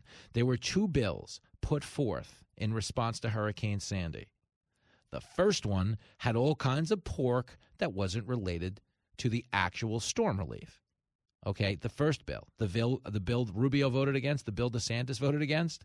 They voted against it because it had hundreds of millions of dollars that didn't go towards storm relief. So they demanded a pared-down bill, at which point they voted for it. Since I brought it up, here's Marco Rubio explaining that, clip 12. After Hurricane Sandy hit northeastern states in 2012, you voted no on a $50 billion relief package. I know you supported a smaller version, but why should other senators vote for relief for your state when you didn't vote for a package to help theirs? Oh, I've always voted for hurricane and disaster relief. I've even voted for it without pay-fors. What I didn't vote for in Sandy is because they had included things like a roof for a museum in Washington, D.C., for fisheries in Alaska. It had been loaded up with a bunch of things that had nothing to do with disaster relief. And I wouldn't support disaster relief efforts. I would never put out there that we should go use a disaster relief package for Florida as a way to pay for all kinds of other things people want around the country. So I think that's the key in moments like this. And Sandy, unfortunately, they loaded it up. They really did, with a bunch of things that had nothing to do with Sandy. But I voted for every disaster relief package, especially that's clean, and I'll continue to do so. When it comes to Florida, I'll do that again, and we'll make sure that that package is clean and doesn't have stuff for other people in there. Do you hear what the but? Because they have this, listen, Democrats, again, they're just selling emotion. So they say, look, they want disaster relief now. They didn't want it when New Jersey needed it, when a blue state needed it. No, not at all. Okay, but that's what they hand people. That's what they inject into the bloodstream. Oh, look at these hypocrite Republicans. They voted against storm relief for other people. Now they want it for themselves. No. The first bill put forth for Sandy, as every Democratic bill is, does not prioritize the issue. Like, understand, we're doing this after passing an Inflation Reduction Act that the Democrats are crowing about as the greatest climate change bill we've ever passed. Okay? Does the bill reduce inflation? The answer would be no. Okay? The bipartisan Congressional Budget Office, okay? The Joint Congressional Committee, both decreeing that this bill will not reduce inflation. Yet the Democrats sold us an Inflation Reduction Act. Okay, so understand, these are a people very capable of titling a bill one thing and using it to do another. He's a lousy dad, but he's right. But the bigger issue here is what? That they're trying to tarnish Rubio. They're trying to tarnish DeSantis, whether it's about climate change or relief or evacuation orders, because again and again, one side is trying to recover from the storm. The other side is trying to recover from historically low poll numbers, and it's not going to happen with this tact of approach. You gotta do better than that. It's the show that leaves you hungry for more. We'll probably sit around and cook some soup, eat bread and desserts, and just get all fat and sassy. This is Fox Across America with Jimmy Fallon.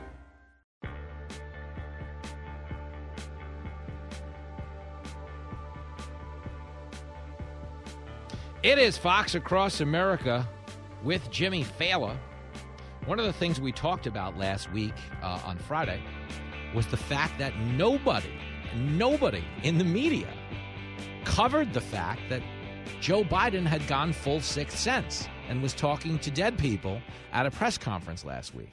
Well, we made it all the way to Sunday. Here is Howie Kurtz, the legend, host of Media Buzz, pointing out that MSNBC and CNN never once ever did not air any acknowledgement that Biden was looking for a woman in the room who's no longer with us. Here it is, clip 23. By the way, MSNBC completely ignored it. CNN completely ignored it on the air, did run a couple of online articles.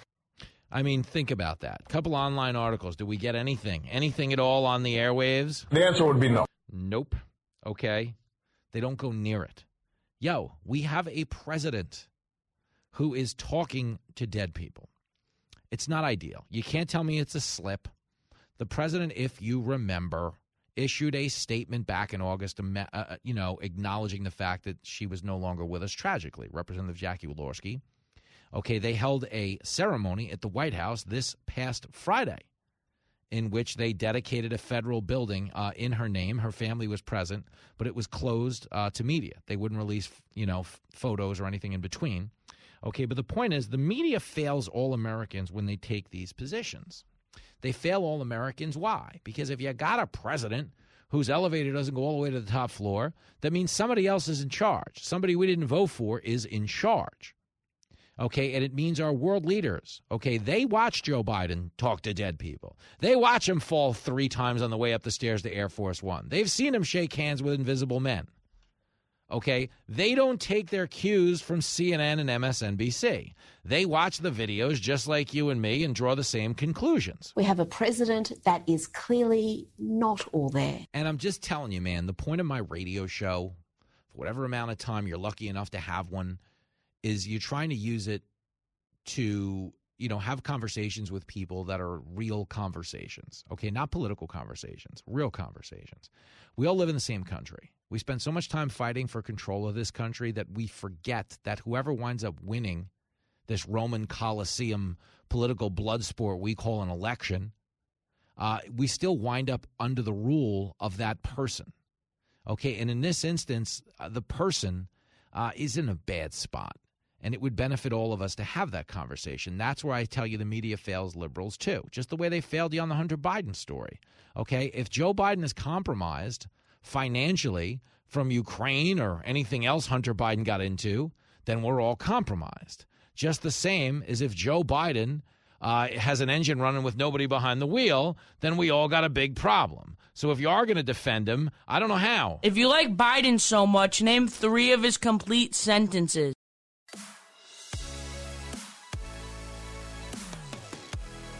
It's the morning show that overslept. Fox Across America with Jimmy Fallon. It's the horror film that's ruining the country.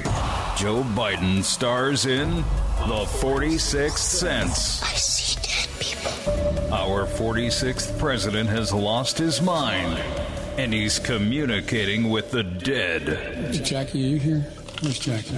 And if that weren't scary enough, his stupid staffers thinks it's fine. That is not an unusual scenario there. Democrats have always had spending problems, but this senile senior is sending a stack of dead presidents to dead people. They're going to be getting checks in the mail that are consequential this week. The 46th Sense. Pay them more. Now playing at the White House and coming soon to a 25th Amendment near you. Wow. M. Night Shyamalan talking about the Biden phenomenon of holding White House seances in front of everybody's eyes, but nobody had a word about it in the media. Although this next guest, to his credit, has written a whole book about the supernatural phenomenon known as the Biden presidency. He is, of course, our superstar Fox News contributor, a friend of ours, if ever there was one. Joe Concha returns to the program. Yo, man. Come on, man.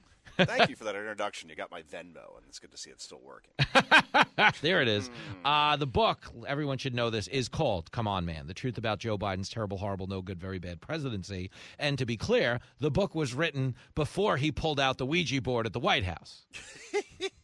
I've used both of those analogies. They're on the same page. I've used Ouija board, and I said, unless you're the kid from The Sixth Sense, you don't talk to dead people. And the best part about this has been Karine Jean-Pierre's reaction, where she says, there's nothing abnormal about this. Or, the congresswoman was top of mind. I just can't get my head around the fact they just can't say, look, names are written for them on a piece of paper. All these people that are involved in this bipartisan bill. There's 538 members of Congress, and if you publicly speak enough once in a while, you may get something wrong. So the president apologizes. We apologize to the family, and that would have been it. Yep. We could have moved on from this. Yep. Maybe we could have moved on from this. But I mean, you see Colbert and Fallon and Myers and Kimmel all ignore this. Yep. I mean, if anything ever wrote itself for late night comedy, this was it. But only one guy, I believe, talked about this, and his initials are GG. Yes, it was. And what's so fascinating about that? Our lovable comedy dwarf, Greg Gutfeld.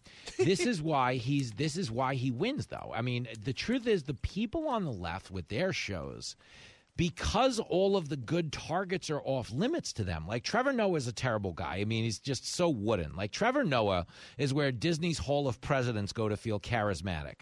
But he's terrible. But the point is, I do think they'd all be better if they were allowed to shoot at the good targets. The problem they have right now is, like, literally the craziest stuff going on in the country happens to be in charge of the country, and they're not shooting at the target, because this is like 20 years ago. This is a week worth of Jay Leno monologues or Letterman monologues, just the same. Easily, Jimmy. And here's the thing that just gets me nuts. So I write this book, right? And I'm thinking, boy, I'm going to run into a lot of competition because this is a sitting president. He's polling lower than any first-term president in polling history.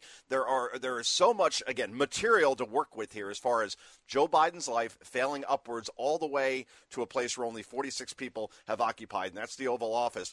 And then I look around the literary landscape, and there are 15 books that either have come out about Trump recently or will be coming out ahead of the midterms, from the Maggie Habermans of the world or the Jonathan Karls of the world, who have written now multiple books on Trump. And you know how many books are coming out or have come out on Joe Biden? One. Mine. You're talking to the author. I mean, that's what's amazing. All these journalists, if I hear one more time that our job is to speak truth to power without fear or favor to party. No, it's not. It's to talk about the guy not in power, in Trump, instead of the guy currently pulling all the levers, student loan forgiveness, spending trillions to lower inflation. That's the game plan, apparently. And I could go on, and no one's writing about him or talking about him because, well, they just are completely and totally fixated on the guy who left 21 months ago. Thank you. Joe Concha, Breaking Barriers, the new book, fantastic, a must-buy, a must-read. It's called Come On, Man. The Truth About Biden's Terrible, Horrible, No Good, Very Bad Presidency. And you are right, though, that nobody cares. And this is what I find so fascinating about the Trump thing. I'm amazed it works. What I mean by that is the Democrats control the Senate, the House. They control the presidency. Okay, we're almost 2 years into this thing. How the hell does any self-respecting person buy the Trump excuse? But they do. You know what I mean? There is a percentage of people that buy it. What do you think it is? They always say people on the right are in a cult, which obviously we're not. Are they in a cult? That's what I want to know. Deflection is the only word that comes to mind, right? That, in other words, if you're a good journalist, right? And you're Jim Acosta, for example, right? And that guy couldn't run faster from the briefing room the minute a Democrat was elected. All right, I'm out of here. I can't ask obnoxious questions of a Democrat or their press secretary. No way. So he leaves. But let's say, he was doing his job. You would then say, okay, the main stories, particularly as they pertain to the midterms and what matters to people most. Like if you look at Gallup and they say, all right, what are your most important concerns that you're voting on in this election? And by far, in a way, it's inflation and it's the economy in general and wages and so on. And all those things are bad for Joe Biden and bad for Democrats. Number two is crime, right? And when have we ever heard Joe Biden as president talk once about these cashless bail laws that you live in New York, Jimmy, you know how it is there. And then I see it too coming in there on a daily basis where the same criminals are committing not just, I'm robbing the CVS of shampoo over and over again. Like violent criminals are being put back out on the street to hurt or even kill people, and no one's doing anything about this, particularly the president, who can speak out about it and say enough is enough. If you commit a violent crime, you go to jail, and that's it. So if we had journalists that were actually covering things like, I don't know, the U.S. southern border, which it's like walking into a 7-Eleven, you see these all these people walking across right into our country, and all that fentanyl that's coming along with it, that is killing, 300 people a day in overdoses? Yeah. That's like a plane crashing every day, and we're not doing anything about it. So, again, they get away with it to a certain extent by making these midterms a referendum on Donald Trump, a referendum on people who voted for him. And I think they think that's going to work. And to a certain extent, it has, because the media is going right along with it. But in the end, people aren't reading what the media is putting into a newspaper or seeing what they're putting on CNN or MSNBC. They're seeing their paychecks, they're seeing their 401ks, and they're seeing crime on the local news, which still does a good job on a daily basis. And they're saying enough is enough. Time for some new coaching staff, no question. I'm as mad as hell, and I'm not going to take this anymore. Howard Beale joining us on the show. Jeez, I feel like him. Can we talk about something fun in the book? Well, let's talk about something fun in the book, Concha. Corn Pop. I know. Let's go, Corn Pop. Take it away. What do we know about Corn Pop that we didn't know when this book had not yet been penned? I'm not sure people really know the true backstory. They always saw that famous soundbite from Biden saying Corn Pop was what was it, a something dude, a bad dude? Yeah. Right. But then people don't know quite what he was talking about, like what the backstory is. Mm-hmm. So I did a whole chapter on this after really digging into it, because it's really that good. So at 19, Biden decides that he wants to be a lifeguard, but he wants to be a lifeguard at a pool in a predominantly black community. Mm-hmm. And he says in his book, I did it because I wanted to get to know the black community better, which is how every 19-year-old home from college looking for a job is thinking, right? Mm-hmm. So he goes to work for this pool. He's a lifeguard. And Corn Pop, this is an actual person, is the leader of a gang called the Romans, because this isn't Chicago or Los Angeles, Watts, Crips, Bloods. No, they're the Romans. It's a more civilized gang, I guess, because it's Wilmington, Delaware. And their leader is a guy who sounds like a breakfast cereal, right? So that's Corn Pop. So Corn Pop decides one day, and all the gang members go to the pool, and they're playing like Sharks and Minnows and Marco Polo, and Corn Pop says, I'm going to do a cannonball off the high dive here. And he goes up, and then suddenly this lifeguard, who you would think is David Hasselhoff, actually he morphs into Clint Eastwood and starts screaming at Corn Pop. Says, you don't have the proper swimwear on. You're not wearing a bathing cap. Get the hell off that diving board. Who do you think you are? Esther Williams, who was a big female swimmer at the time. Yeah. So basically Biden, Jimmy, has undressed now and humiliated the leader of a gang in front of all of his gang members in the pool. So then after work, Biden's going out to the parking lot, and he kind of peeks out, and he sees that they are waiting for him. Of course they are. And they got long razors with them. Basically, they're going to shiv him, right? So Biden's like, what do I do? So he goes back in, and he gets the thing that separates the low end from the deep end, right? And walks out with it, goes right up to Corn Pop and says, I will not apologize for making you wear the proper swim attire, but I will apologize for calling you Esther Williams. And Corn Pop kind of looks him up and down and says, okay, we're good, and walks away. And if you believe that ever happened, you're freaking insane. You are dead if this happens in the Bronx or Watts. It's over, or at least you're in a coma, something. But nothing happened. And, of course, no one can confirm this because Corn Pop, the real guy, died in 2016. Of course he did. He's like the Amtrak guy that Biden always goes up to, and he talked to me on the train. And that guy died 10 years before Biden became vice president. Isn't it crazy? Yeah. Joey, you're back on the train. Again, another dead person he's talking to. And here's the thing, Jimmy, and why the book is so important, I think. Because when Joe Biden was vice president, that's a symbolic position. There's no real power there. Mm-hmm. And when he was a senator, he was one of 100 in that chamber, right? Not a lot of power there. Now he controls a lot of stuff. Yep. And he's basically the leader of the free world. And this is why we should be very, very concerned that this guy, if he runs for a second term, you'll get the 85-year-old version of Joe Biden. Forget the 79-year-old version. And that should scare people. Yeah, and I think it does. Listen, man, there's no world where he runs again. I saw like Bill Maher over the weekend. He said, he's got to get rid of Kamala. She's so unpopular. But Bill Maher he's a strategist. He tries, of course, to hold on to, Democrat sensibilities by making the simultaneous case that Biden is an incumbent, he's powerful, and he's popular. So I don't think we're going to get rid of him, but we should get rid of Kamala. Biden is not popular in his party. This is unprecedented, where you've got a president that's 70% of his own party doesn't want him to run again, or whatever the new number is. I've seen 56%. I've seen 71%.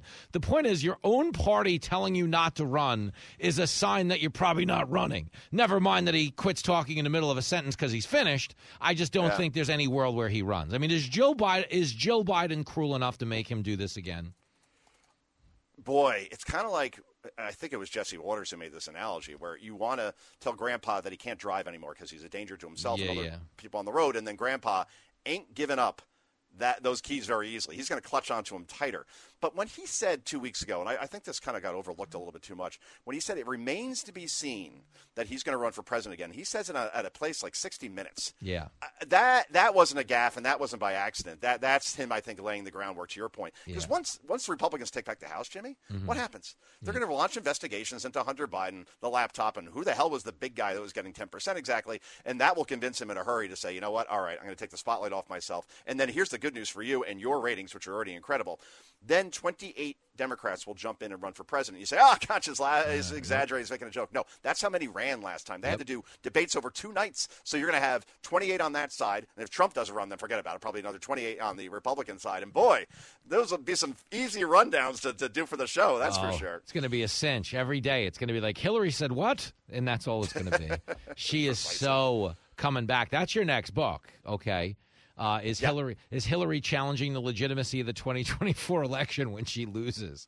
The next Russia probe. Yeah, I'm going to call it the death of shame. I think that'll be it. I'll have your photo on there, and I'll say thank you for letting me borrow that. That's all I ask. I hope you do have a book coming out. I mean, this has to be happening. Listen, there's a lot going on. There's a lot going on. Stand-up specials, books, everything in between. Right now you have the floor. Okay, the book is called "Come On, Man: The Truth About Joe Biden's Terrible, Horrible, No Good, Very Bad Presidency." And Concha needs to move product. Okay, this book is flying off shelves. Okay, but we just had a week of betting NFL football games, so you might need to plug this book a little extra today. I can tell how your football bets do based on the amount of book media hits you have scheduled. Do you know that? Well, that's kind of true. I mean, I really didn't think that the Chiefs would put up more than 40 on the Tampa defense on the road, for example. The point is, and who is dumb enough to say, you know what, I like the Lions this week? Who in their right mind could actually say something like that? I did. What I'm trying to say is you can see Joe Concha on every TV and radio show in the Northern Hemisphere between now and tomorrow. If you liked this, just stay tuned to whatever you're listening on. He'll be back to sell a book. Unless, of course, the Rams and 49ers have an underwhelming game tonight. You get it? I just Al Michaels the show. I'll tell Mikey to be ready for a media request from you in the morning just in case. Yes, it's coming probably when it's a 54-51 final. So thank you. Good luck, man. You're the best, Thank Concha. you. See you, brother. There he goes, the great Joe Concha, the book. Come on, man. The truth about Biden's terrible, horrible, no good, very bad presidency. And I think everybody would agree, okay? This entire White House is filled with people who have no idea what they're doing. I'm Kamala Harris, and I approve this message. The show that loves you like a sibling. We'll always be brothers. It's Fox Across America with brother Jimmy Fallon.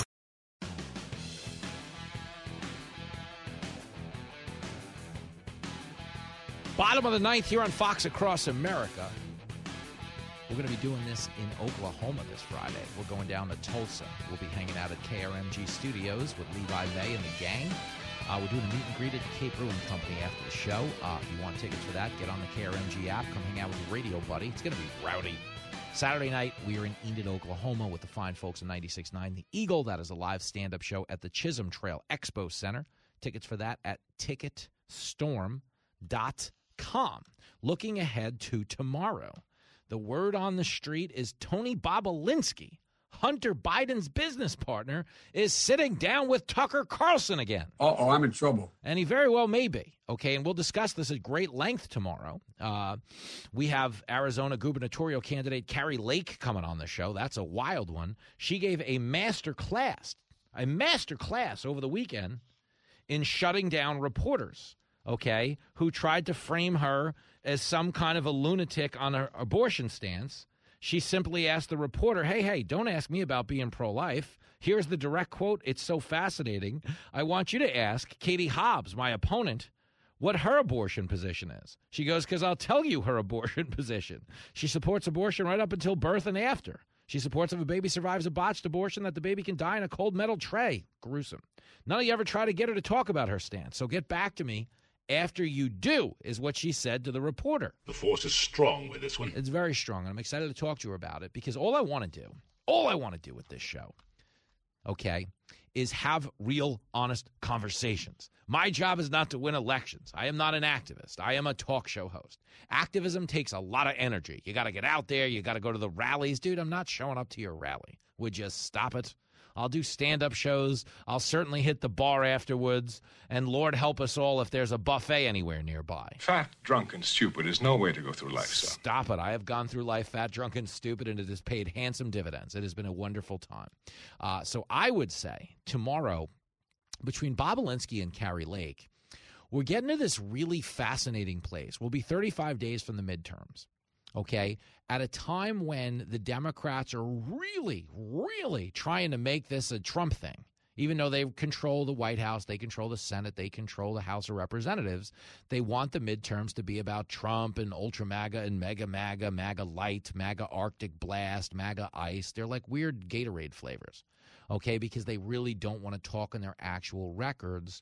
Tomorrow is going to be a heavy day of Democratic records, okay, whether it's their position on extreme abortion or the fact that Hunter Biden's actual business partner, the name on all the emails, he is a guy that has flat out corroborated the fact that not only did Joe Biden lie to us about whether or not he did business with his son and knew what his son was up to, but he said so as the guy on the emails. This isn't some anonymously sourced bombshell like the Mueller probe, like Adam Schiff, the guy who had definitive proof of Russian collusion but could never show it to us. You know, he had the really hot girlfriend, but she doesn't live around here. No. We're going to meet the real girlfriend. This is a real day of honest conversation. And I'm excited to bring it to you, damn it. So get your game face on and be back here same time tomorrow. Until then, the show's over. Be a Republican. Be a Democrat. Just don't be a...